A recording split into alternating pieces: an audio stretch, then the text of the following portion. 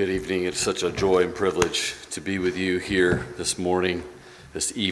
You can tell I'm a pastor, right? Sunday mornings.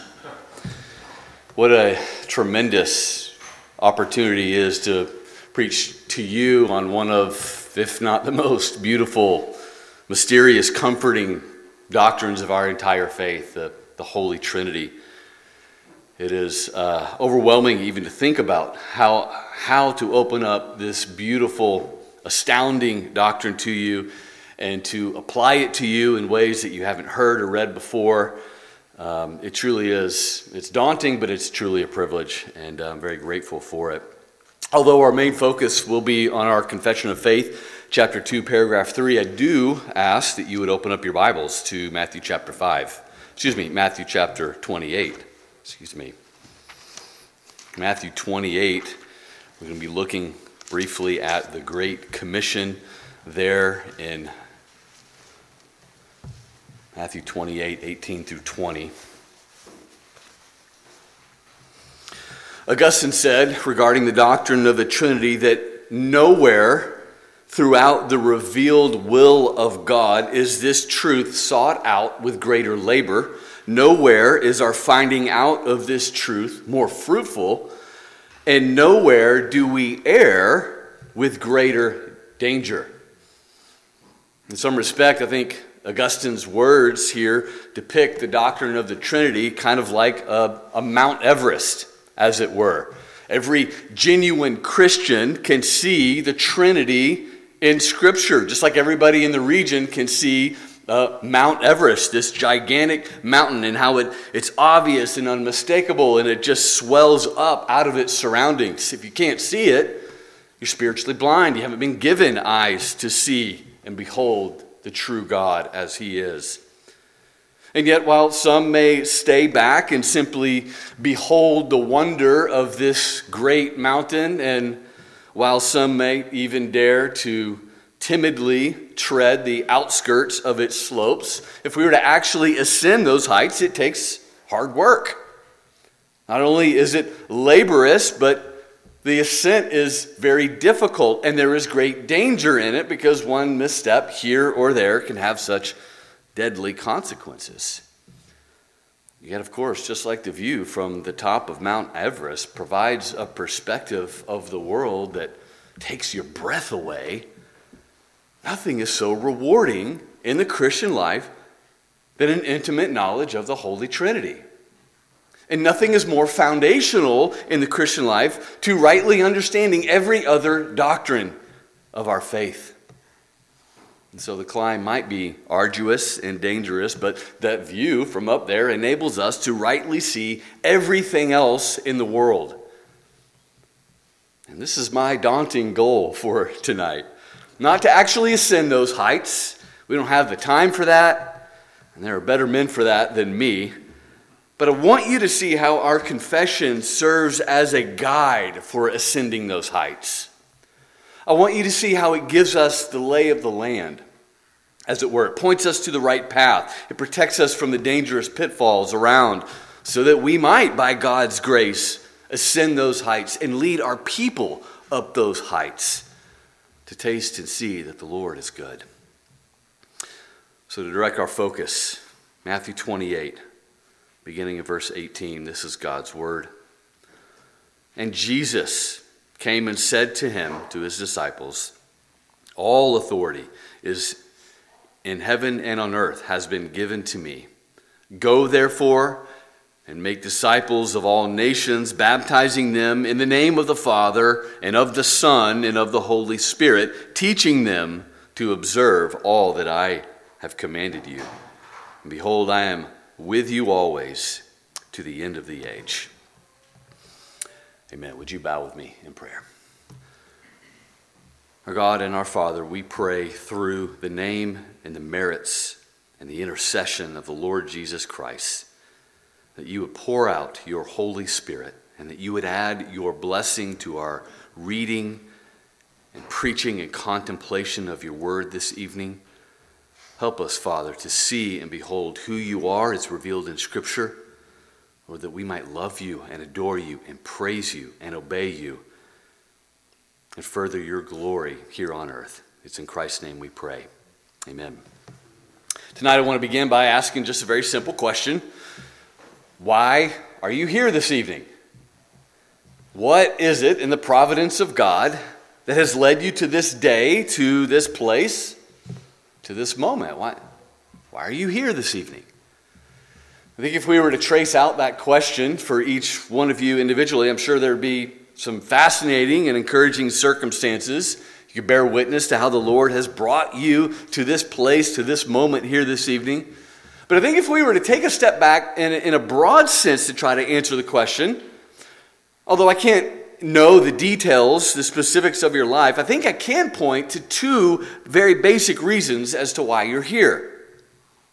First and most foundational reason is that at some point in your life, although you were dead in your trespasses and sin, although you hated God and hated others, although you were entirely bent in on self, going your own way, chasing your own lusts, fulfilling your own passions, at some point in the mercy of God, the Father having elected you from all eternity, the Son having secured your redemption on the cross, in due time, the Holy Spirit was poured out upon your heart.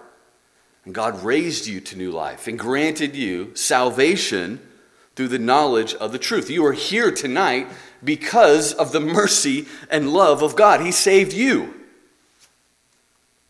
Brothers, I know most of you are pastors and you probably preach to others more than you are preached to yourself. Let me just say, you're here because God loves you. God loves you. We confess total depravity. We'll all say, I'm the chief of sinners, right?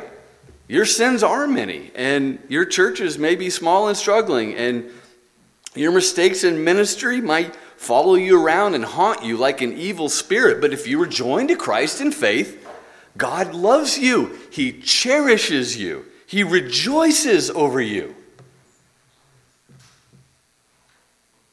And that's why you're here tonight.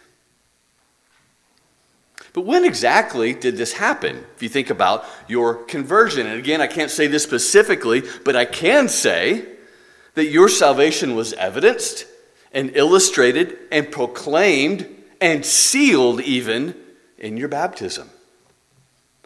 In a very true sense, you are here tonight because of your baptism, which pointed to the work of God in your heart.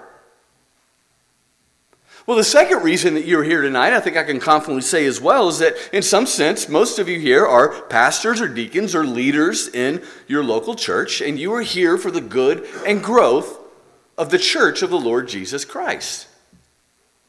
When we think about this, what is the commission that you've been given as a minister, as a leader, as a pastor, as an officer in the church? And what is it, not only the commission that you've been given, but what is it that will lead to the good and growth of Christ's church and the advancement of his gospel? That's found right here in Matthew 28 and the Great Commission. And that's why I begin here this evening. Because the beginning of your Christian life, the essence of your Christian life, as well as the foundation for your calling as a minister, is found in this passage. Your Christian life began with baptism in the one name of the Father, Son, and Spirit.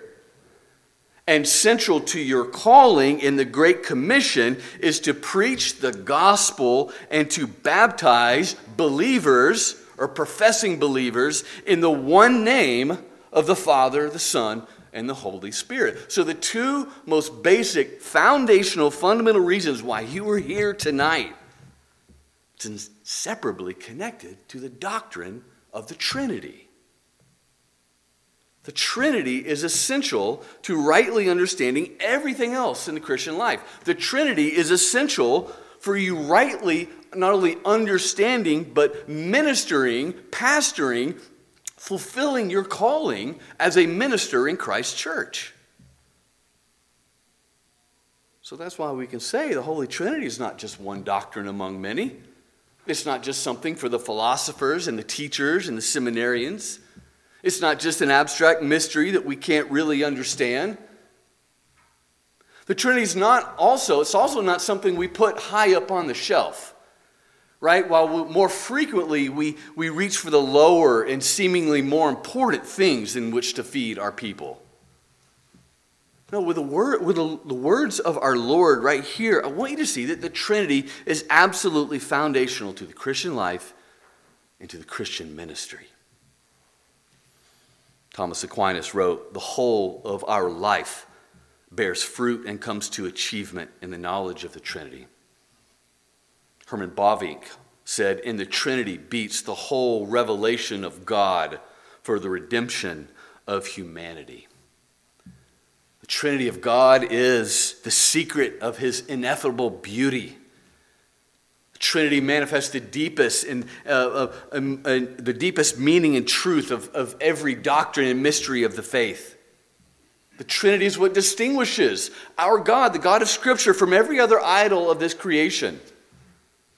The Trinity is what manifests him as truly infinite and eternal and immutable and all say. The Trinity is the very object of our faith, hope, and love. The Trinity is the foundation, as our confession says, of all our communion with God and our comfortable dependence upon him.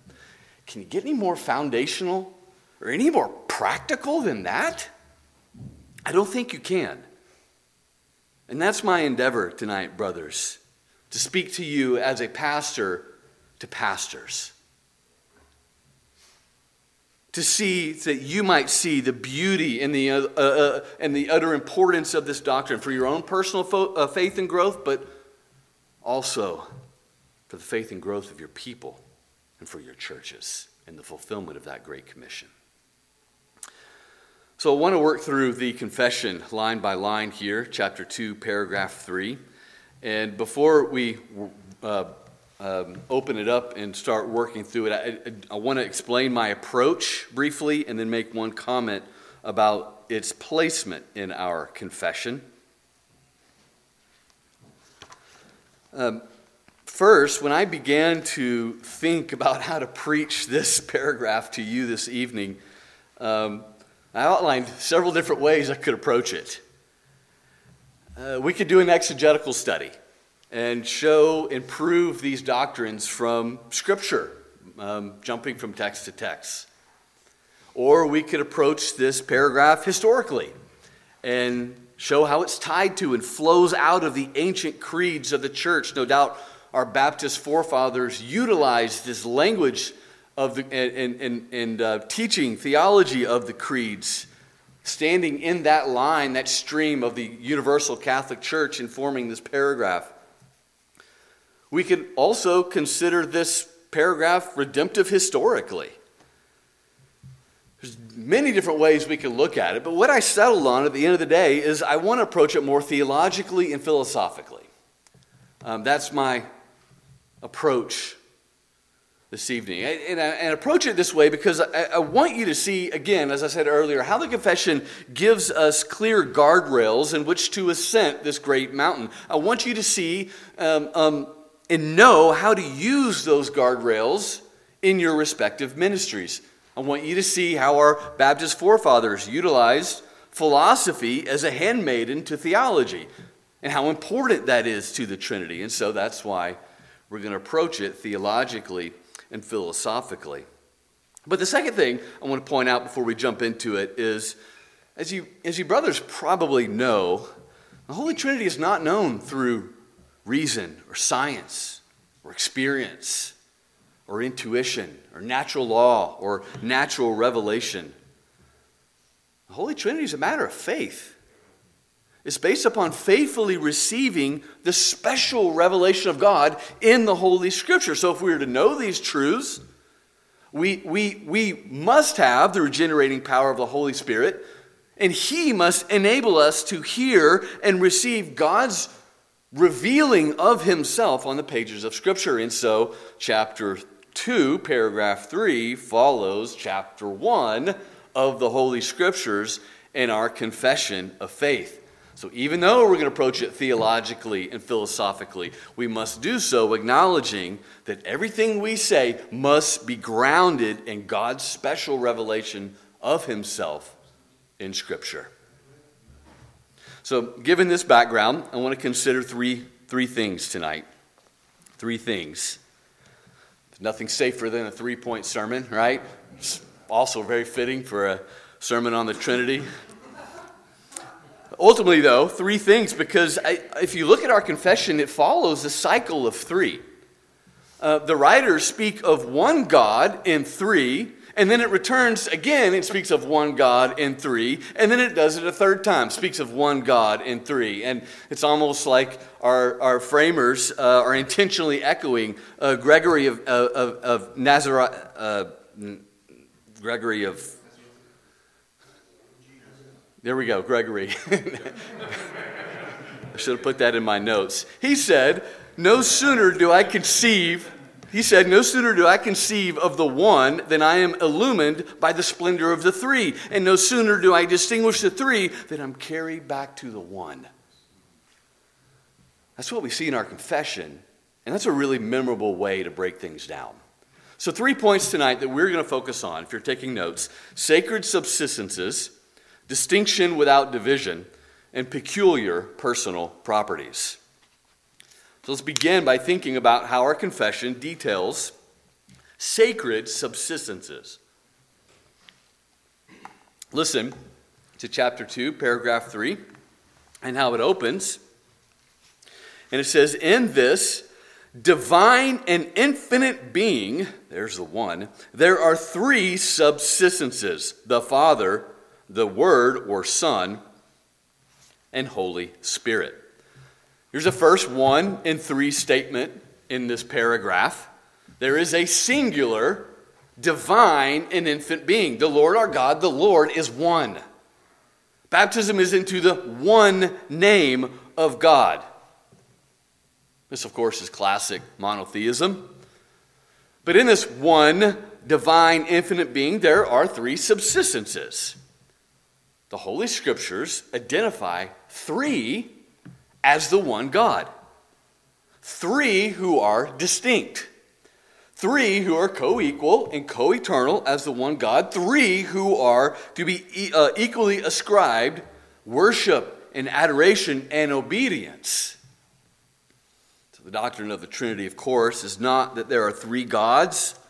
Neither are there 3 parts of God that somehow come together and make up the one God. Rather, right away in this opening statement, the confession dispels those errors and says basically everything written in the first 2 paragraphs of chapter 2 are equally true of each divine person. Each person, each subsistence, we're going to see those words can be used, those terms can be used interchangeably. Each person is identical to the one God in all of his fullness. Each person has equal participation and dignity and honor that flow from the one supreme nature.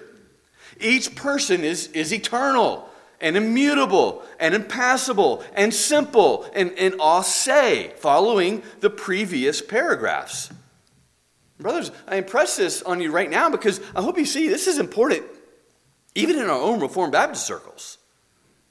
I've heard things recently. There are some who said, since Jesus said in his earthly life that the Son doesn't know the timing of his return, but the Father only, implying that there's some sort of omniscience that differs between the Father and Son, or some sort of subordination in the Son to the supremacy of the Father. These things are out there, and our confession says right up front, it dismisses those things by saying everything that is said of God in the first 2 paragraphs is equally true about the 3 divine persons. There is one infinite and divine and infinite being. All that is in God is God. But in this one divine and infinite being, there are 3 subsistences: the Father, the Word, or the Son, and the Holy Spirit.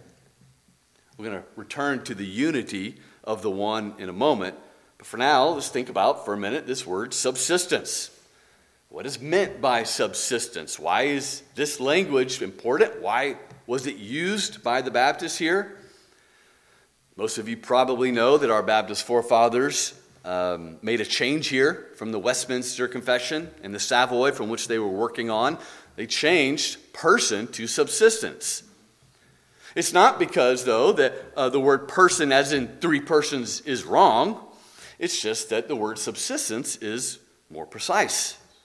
It's a better help to help us guard against error. We know that even in the 17th century, the Baptists were dealing with spots in their love feasts. Heretical views on the Trinity were sprouting up all around them.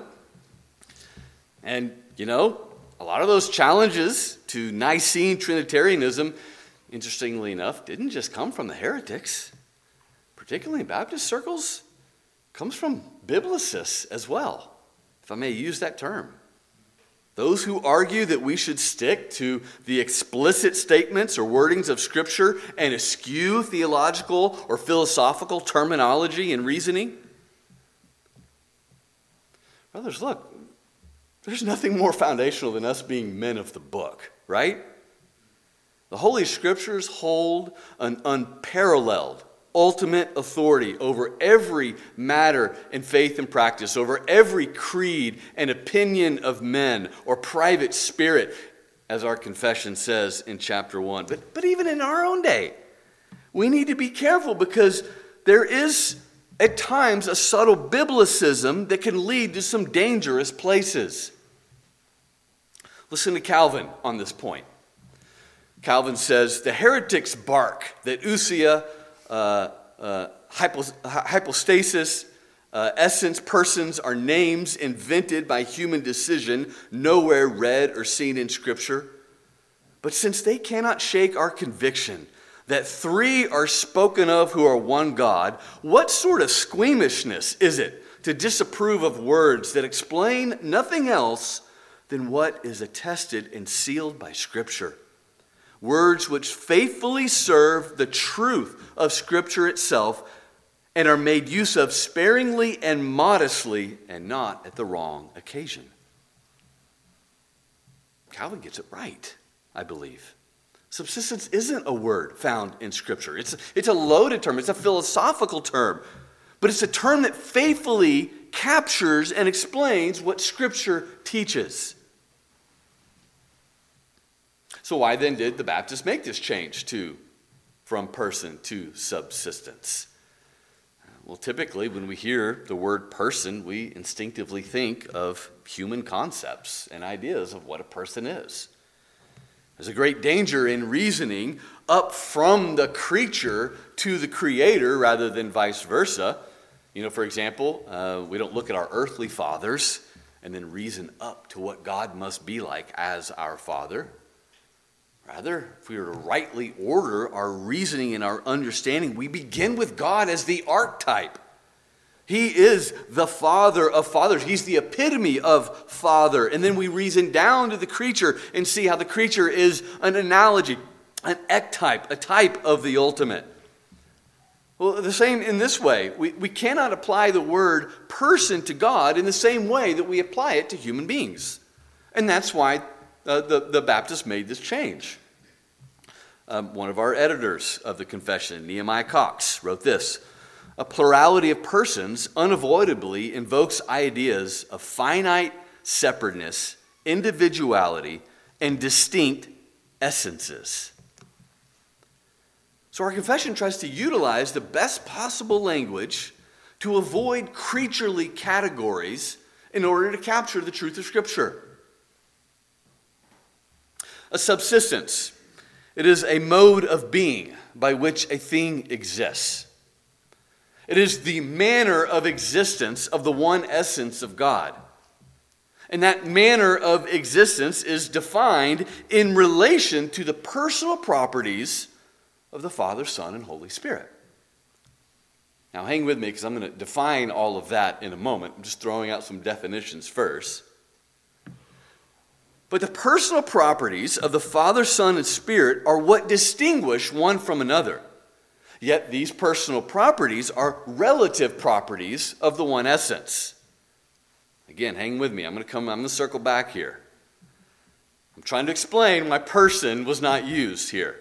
So, and the explanation simply is, while a relative property of God implies a person, because the three subsistences are spiritually and perfectly alive, they are ase, This can't be said of creatures.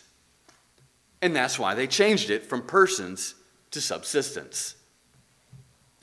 To put it even more simply, using subsistence helps us avoid saying that the three persons are three parts of the essence of God. And it helps us articulate that the only one divine essence exists in three relative properties. So, for example, take the essence of a human being. Two humans may have a common human essence in general, human existence or being, but two humans are not one of the same essence. But one divine being means that there is only one essence of God, and within this one essence of God, there are three diverse manners or ways of existing.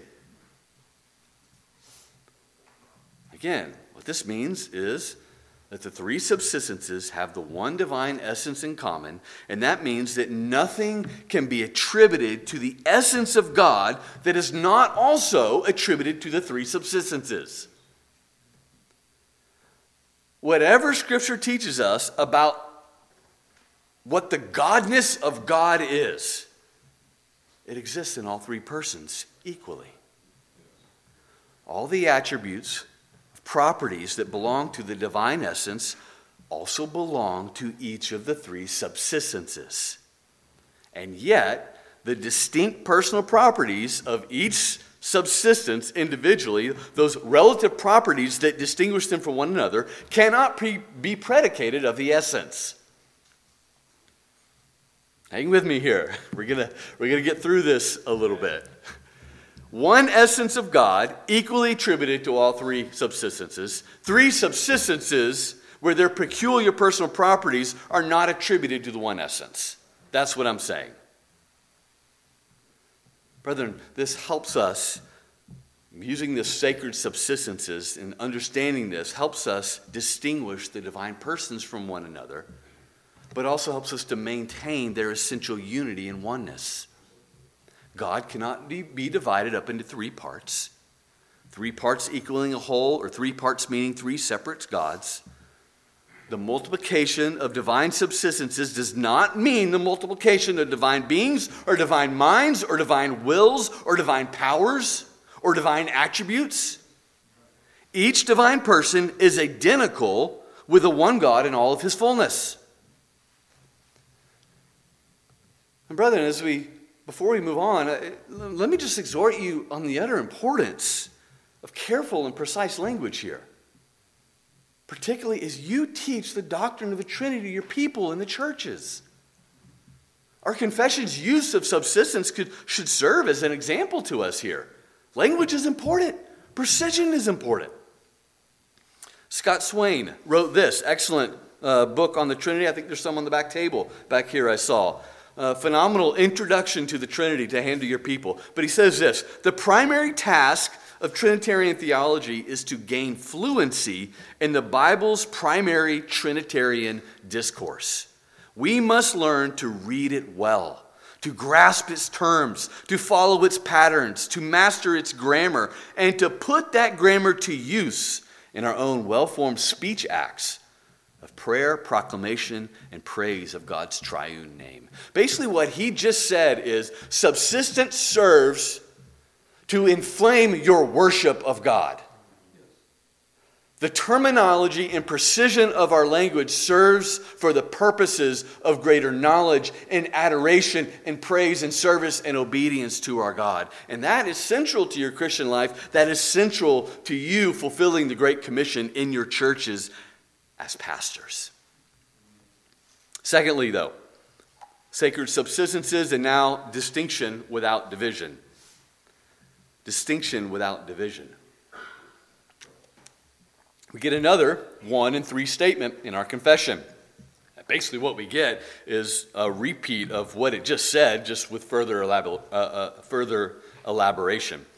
So if we pick up here with Father, Son, and Holy Spirit, it goes on, of one substance, power and eternity, each having the whole divine essence, yet the essence undivided.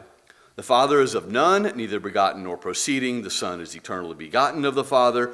The Holy Spirit proceeding from the Father and the Son, all infinite, without beginning. Again, to reaffirm, we just considered, all that can be said about God, God the Father, God the Son, God the Holy Spirit, is equally and must be equally said about the other members of the Trinity. And the confession says here that the essence is undivided. It's referring unmistakably to the doctrine of simplicity. This is actually one of 2 times that simplicity is mentioned just in this paragraph on the Trinity. It should show us how important simplicity is to our Baptist forefathers. How important simplicity is to a right knowledge of God.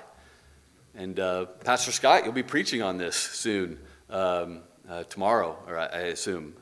Simplicity of God. If they nail it down on the paragraph on the Trinity, you know it's important to them. And it ought to be important to us. All that is in God is God. All that is in God is all that is in each person of the Godhead equally. But of course, we then ask the question, okay, we've talked about the unity of God. How do we distinguish the subsistences, or the 3 persons? Of course, when we talk about the unity, it does not imply that we cannot make distinctions. 3 subsistences are identified as the one God, but they are also distinguished from one another. They are truly identical in one sense. They are truly distinct in one sense. But here in our confession, we see a distinction of the Godhead without a dividing of the essence of the Godhead. We distinguish the 3 persons of the Godhead, but not on the basis of any difference in essence or attribute. They are of one substance. Neither do we distinguish based upon their relationship to us in creation. As in, well, the Holy Spirit dwells in us, which distinguishes him in essence from the Father. No, we do not distinguish based upon anything in his relation to us or creation. Neither do we distinguish based upon our perception of the Godhead, as if there is perception and not reality. That's modalism. That's almost use a Scottish accent there. Sorry. It's modalism. It's Sabellianism. God doesn't wear a mask, from our perception, this is how we distinguish. It's not really based in reality. No, that is a heresy. Rather, we distinguish based upon the manner in which each person relates to one another, and we distinguish upon the mode of operation in relation to each other. Now, of course, we can say, for example, the Father elects, the Son becomes incarnate and secures our salvation, the Holy Spirit indwells. Yes, these are distinctions that we can make. These are distinctions of mission, though. These are external distinctions. These are economic distinctions in relation to creation, in relation to the history of redemption. They are not distinctions in the essence or the inner life of the Trinity. And that's what this paragraph is dealing with. The inner life of the Trinity. Which is so amazing when we get to the end. It talks about comfortable communion, right? And dependence. It's like, well, you're talking about the inner life, but the inner life. Oh, is it not practical? It's absolutely practical. So we distinguish based upon the manner in which each person relates to the other and on their mode of operation in relation to the other and not in relation to us. So, to use some technical language, we distinguish based upon their relative properties, not based upon absolute properties. A relative property is a distinction in relation to something else, while an absolute property is a distinction that is inherent or intrinsic. For example, my name, Nathan, is a relative property. It distinguishes me from Kurt or Reagan or Jerry, right? But if I were the only person in the world, there was no other human being, my name wouldn't distinguish me from anything because no other human being would exist. My name is a relative property only because the meaning depends on a relationship. It doesn't mean it's nothing that distinguishes me intrinsically according to who I am. Another relative property might be that I speak English and I relate to other people on the basis of this English. And this distinguishes me from a person who speaks Spanish, maybe, and relates to other people in Spanish. While our language and how we relate to one another does distinguish in some sense, it doesn't inherently define our essential qualities or our identities as human beings. This is how relative properties are different than absolute properties. Absolute properties are something like, I'm a human being and I'm distinguished from an animal. Animal and human are two different entirely things. So the three persons or subsistences of God are distinguished by relative properties and not absolute properties. Their relative properties are their names. The titles of Father, Son, and Spirit distinguish them from one another. They're also distinguished by their peculiar personal properties, how they operate in relation to one another. This is what we're going to talk about under the third point. These personal properties are not distinctions of nature or substance or essence. They are distinctions in the manner by which the person relates to the other. Again, like how I relate on the basis of English as opposed to someone else might relate on the basis of Spanish. The manner of relating to one another doesn't change the essence of the person or of the one God in three persons, but it does distinguish them from one another. Brethren, where this really hits home is in this last phrase, though, from our confession. After detailing the distinction without division, our confession then states, all infinite without beginning. They circle back around again to remind us these distinctions are without division. Each of the three persons are infinite without beginning. Each of the three persons are one substance, power, and eternity with a whole divine and undivided essence. I think this is crucial because we must not distinguish the persons of the Godhead in any way that brings about division in the essence of God or the Godhead. We need to grasp this idea of relative versus absolute properties to help us see what Scripture reveals. You're probably aware of the EFS controversy in recent years. ESS refers to eternal subordination of the Son. It's a false doctrine that contends that the Son submits in obedience to the Father from all eternity, typically because of some distinction in his nature or his being. EFS is similar. It tries to say something similar, except without the blatant heresy. EFS means eternal functional subordination of the Son. Functional subordination contends that there's nothing in the Son's nature or being as the reason for his submission. He doesn't submit because of, differing ontology. Rather, EFS argues that the Son submits willingly or functionally for harmony, as it were, from all eternity. Kind of like wives submit to your husbands, not because wives are inferior, as if they're not made in the image of God, or they don't hold the dignity of a male or the dignity of a human being. Rather, wives submit to your husbands based upon role, the peace and harmony of the home, as God designed the home. That's something similar with what they argue with EFS. Brothers, I'm going to go ahead and state it. I believe these errors go directly against what our confession states. If the Son is subordinate to the Father, either essentially or functionally, we're making distinctions in the Godhead that bring division of essence. If we say that, we're making the functional roles between the Father and the Son to be part of what distinguishes them, as if there's some sort of hierarchy in God. If we say that, we violate the one substance of God, as if the Father and the Son have different wills, or different dignity, or different authority, or different supremacy. This turns common properties, which is among them all, into personal properties, which distinguishes them from one another, and thus denies the doctrine of simplicity. Could also speak to how it challenges or denies inseparable operations as well, that the three persons, the Father, Son, and the Spirit, work together in perfect unity, and they cannot ultimately be separated in their actions. As Augustine said, wherever one of the persons is named in relation to a particular work, the entire operation of the Trinity is understood.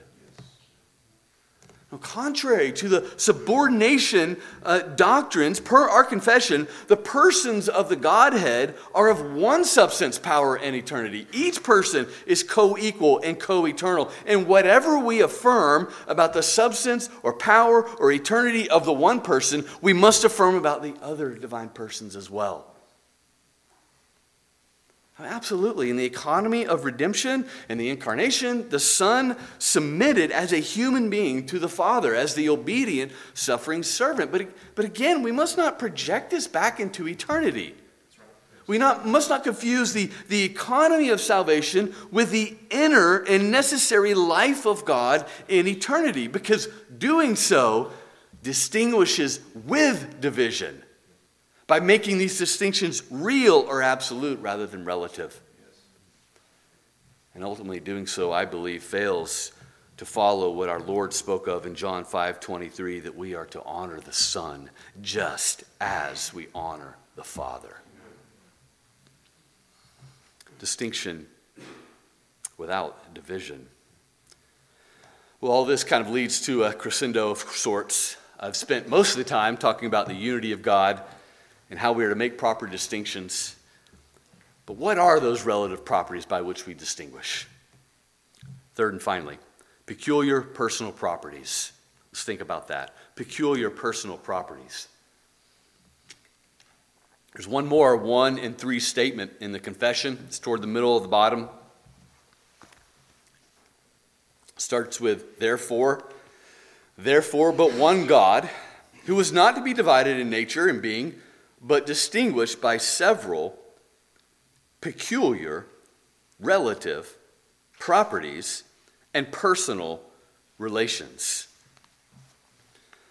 The properties by which we distinguish the persons are peculiar, meaning that the personal property of each person cannot be attributed to the other two. The properties are relative, as explained before, no distinctions in being or essence, but in subsistence. The properties by which we distinguish are personal. The object of the act is the divine person. And the properties by which we distinguish are relational, because the distinction is found in how they relate to each other, again, not by how they relate to us or other beings in creation. So how do we distinguish? The confession says, the Father is of none, neither begotten nor proceeding. The Son is eternally begotten of the Father, and the Holy Spirit proceeding from the Father and the Son. The Father is of none, neither begotten nor proceeding. The peculiar property of the Father is that he is of none. As we'll consider in a moment, the Son is begotten of the Father. And the Spirit proceeds from the Father and the Son. But the Father is not begotten, neither does he proceed. And this is what distinguishes him from the Spirit and the Son. All three persons are aseity of himself. But while the Son and the Spirit receive their aseity from the Father receives his aseity from himself. He is the one who begets. He communicates his substance to the Son. His peculiar identity is in giving out his fullness to the Son, and with the Son to the Holy Spirit.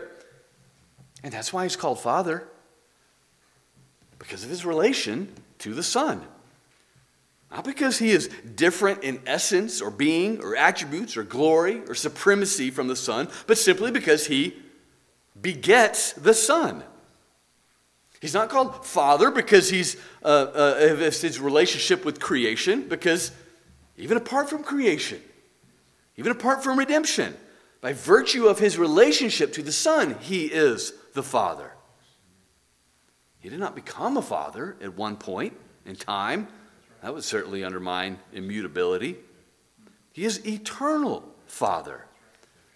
And it's amazing, too. You think about, really, all three, God the Son, God the Father, God the Holy Spirit, can rightly be called Father. In one sense, it's like Isaiah 9:6, speaking of the Messiah, the Christ. Wonderful Counselor, Mighty God, Everlasting Father, according to his one divine essence. So we distinguish the Father from the Son and the Spirit because the Father is of none. He is not begotten. He does not proceed. But the Son is distinguished in how he alone is eternally begotten of the Father. What this means is that the Son receives the whole essence, the whole substance of the Father by communication from him. Is begotten eternally, and that's why he's called the Son. His sonship in relation to the Father.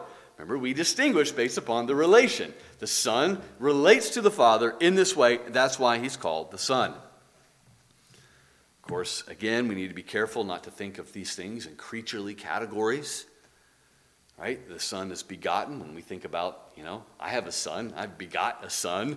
But this is eternal generation. It's not begotten in time. The Son is eternally begotten. There was never a time in all of eternity in which the Son wasn't begotten. He eternally proceeds from the Father's very being. The same substance, without multiplication, without division. Not tritheism, not modalism, not undermining simplicity either. Thus, only the Son has the relative property of eternal generation. Only the Son is begotten of the Father. Only the Son is the radiance of the Father's glory and eternally shines forth. That's his unique, peculiar personal property. Finally, the Holy Spirit is distinguished by how he alone proceeds from the Father and the Son. The Spirit is breathed forth by the Father and the Son. This means he receives his substance from the Father and Son together. He receives the divine essence without multiplication, again, without division, from the Father and the Son. And this too, like the begottenness of the Son, is eternal. That's his unique personal property. The Father doesn't receive his substance from the Son or the Spirit. The Son receives his substance from the Father, and the Spirit receives the substance from both. And that's what distinguishes them from one another, all touching on how they relate to one another. Now, I do want to make a brief note here about the Philoque, proceeding from the Father and the Son. Philoque is Latin. It means "and the Son." Of course, most of you know it's a point of controversy between the Eastern and the Western Church. They split over the question, does the Spirit proceed from the Father alone or from the Father and the Son? The Philoque, which is affirmed by our confession here, says that the Spirit proceeds from the Father and the Son. They adopt and embrace and confess the Philoque. Now, I don't want to call anyone out here or be mean or rude, but recently a prominent Reformed Baptist made some public comments, very public comments, implying that it wasn't really important whether or not pastors or churches really understand the nuances of the Philoque or whether they could explain it and uphold it. Brothers, I just want to point out our confession right here affirms it. And if you're a pastor and you don't understand or cannot defend this doctrine, maybe you shouldn't be in the pulpit until you can. This is not a minor point of doctrine or even of church history. And again, I don't say this to be harsh. I don't want to be sectarian. I don't want to be rude. I don't want to call anybody out. But this is not a secondary doctrine. Because think about it. If we distinguish the persons of the Trinity based upon their relations to one another, right, or their relations of origin, then if we don't affirm the Philoque, we lose the critical aspect of what distinguishes the second from the third person in the Trinity. Do the Son and the Spirit both proceed from the Father alone? No. The Son proceeds from the Father, the Spirit from the Father and the Son. The Philoge is necessary for properly distinguishing the Son from the Holy Spirit. So again, how do we distinguish these three persons? Based upon how they relate to one another, based upon the manner of their working in that relationship. The Father works of himself. This is careful language. Listen. The Father works of himself by the Son and through the Holy Spirit. The Son works from the Father by the Holy Spirit. And the Holy Spirit works from the Father and the Son and by himself. And this too, I believe, protects us against any form of subordinationism. Because while we can attribute certain works to certain persons, we cannot ultimately divide up the manner of their working from one another or set up a hierarchy of such. They work together in unison. Thus, we can ask of each person, does the Father or the Son or the Spirit have the whole divine essence? Yes, because each one is God in himself with respect to the divine essence. Okay, so in what manner does this person have the divine essence? What manner does this person have the divine essence? The Father is of none.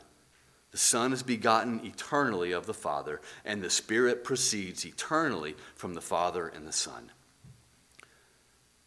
Brothers, the point is, if you distinguish the internal life of the triune God based upon anything else than what's stated right here, you're outside the bounds of the confession, and you're on dangerous ground. We distinguish based upon these things in our confession. And I give you this language of sacred subsistences, distinction without division, and peculiar personal properties, all which come out of the confession. I present these things to you as critical guardrails in our confession, so that you can learn to use them and put them to work and help you ascend and take your people up that mountain of truth to know and love our triune God and Savior as he's revealed in Scripture. Brothers, to bring this all to a conclusion tonight, I'm going to circle back around to where we began. Began by asking the question, why are you here? You're here because you have been baptized into the one name of the Father, Son, and Spirit, and you're here because you have been commissioned by the risen Christ, giving gifts to his church to preach and baptize disciples into the one name of Father, Son, and Spirit. I hope you see at this point why our confession concludes by saying that this doctrine of the Trinity is the foundation of all our communion with God and our comfortable dependence upon him. That's our brother Logan's job, as he began this morning, to open this phrase up to us, so I'm not going to expound it tonight. But as he very helpfully said this morning, it is the knowledge of the Trinity that leads us into the communion with the Trinity. Because, when you are baptized into the one name of the true triune God, it doesn't just mean that you've been baptized into his name as a relative property, as if, his name are just words that we use to refer to him. And it doesn't mean that you've just been baptized under the authority of his name. Now, that phrase comes a few verses earlier where Jesus says, all authority in heaven has been given to me. To be baptized into the name of the triune God means that you've been baptized into a covenantal relationship with him. We hold that baptism is a means of grace. Something is actually happening in that act. The one God of Father, Son, and Spirit, they are taking the one baptized out of the realm of death and into the kingdom of life, into a personal communion and fellowship, where we become partakers of the divine nature. That's what it means to be baptized into the triune name. And as Spurgeon said it best here, what is that personal communion? He says, nothing, this is a famous quote, nothing will so enlarge the intellect, nothing so magnify the whole soul of man as a devout, earnest, continued investigation of the great subject of the deity. And while humbling and expanding, this subject is eminently consolatory. Oh, there is, in contemplating Christ, a balm for every wound. In musing on the Father, there is a quietus for every grief. And in the influence of the Holy Ghost, there is a balsam for every sore. Would you lose your sorrows? Would you drown your cares? Then go, plunge yourself in the Godhead's deepest sea. Be lost in his immensity, and you shall come forth as from a couch of rest, refreshed and invigorated. I know nothing which can so comfort the soul, so calm the swelling billows of grief and sorrow, so speak peace to the winds of trial as a devout musing upon the subject of the Godhead. This is what you've been baptized into if you are a Christian here today. And to echo this baptism into communion, John Owen says, take away the doctrine of the Trinity, and there can be no purpose of grace by the Father and the Son, no covenant for the putting of that purpose in execution. And so the foundation of all fruits of love and goodness is loss to the soul. That's what you've been baptized into, those comforts and those graces. And what have you been commissioned to as a minister? It might be just ask the question, what do you want your churches to look like? What do you want your churches to look like? We live in a world where God is spoken of, the noun God, the word God, the phrase God, it's thrown around by athletes on TV. I just want to thank God. Musicians or actors, movie stars. God is with me. God supports me. God helps me fulfill my dreams. Only God can judge me. But Calvin said, unless we grasp the Trinity, only the bare and empty name of God flits about in our brains to the exclusion of the true God. Do you want your people to know the true God? You must not just speak of God. You must speak of the one God, Father, Son, and Holy Spirit. Because whatever you teach and whatever we think and whatever we contemplate about who God is and what he is like, that is what ultimately will shape us the most. So brothers, let us then, by God's grace, see and embrace this 1 and 3. Let us cling to that comfortable dependence and communion that flows out of God as revealed in the Holy Trinity.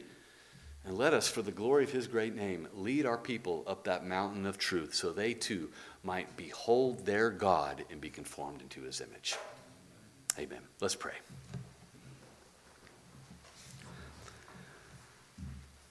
We do call upon you, Father, Son, and Holy Spirit, and we stand in awe at the immensity of the divine perfections. Just the thought of the infinite God in all of your glorious, perfect, eternal attributes. Lord, we cannot comprehend this mystery, but we can cling to what you have revealed to us on the pages of Scripture. We pray then that would you help us? Would you help us to see and behold you as you're revealed? Would you open up to us, each one of us here, how the Trinity and the knowledge of these things, Lord, intersects with our devotional life, with our piety, with our conduct in the home and in private and in the Christian life. But also would you open up for us, Lord, how we might lead our people into these truths and how these truths might change and affect and improve our ministry, our preaching and our teaching and our shepherding, so that churches, Lord, the church of the Lord Jesus Christ might flourish and your name might be glorified and praised for who you are. We pray for your help. And we pray to you, Father, in the name of the Son, by the Holy Spirit. Amen.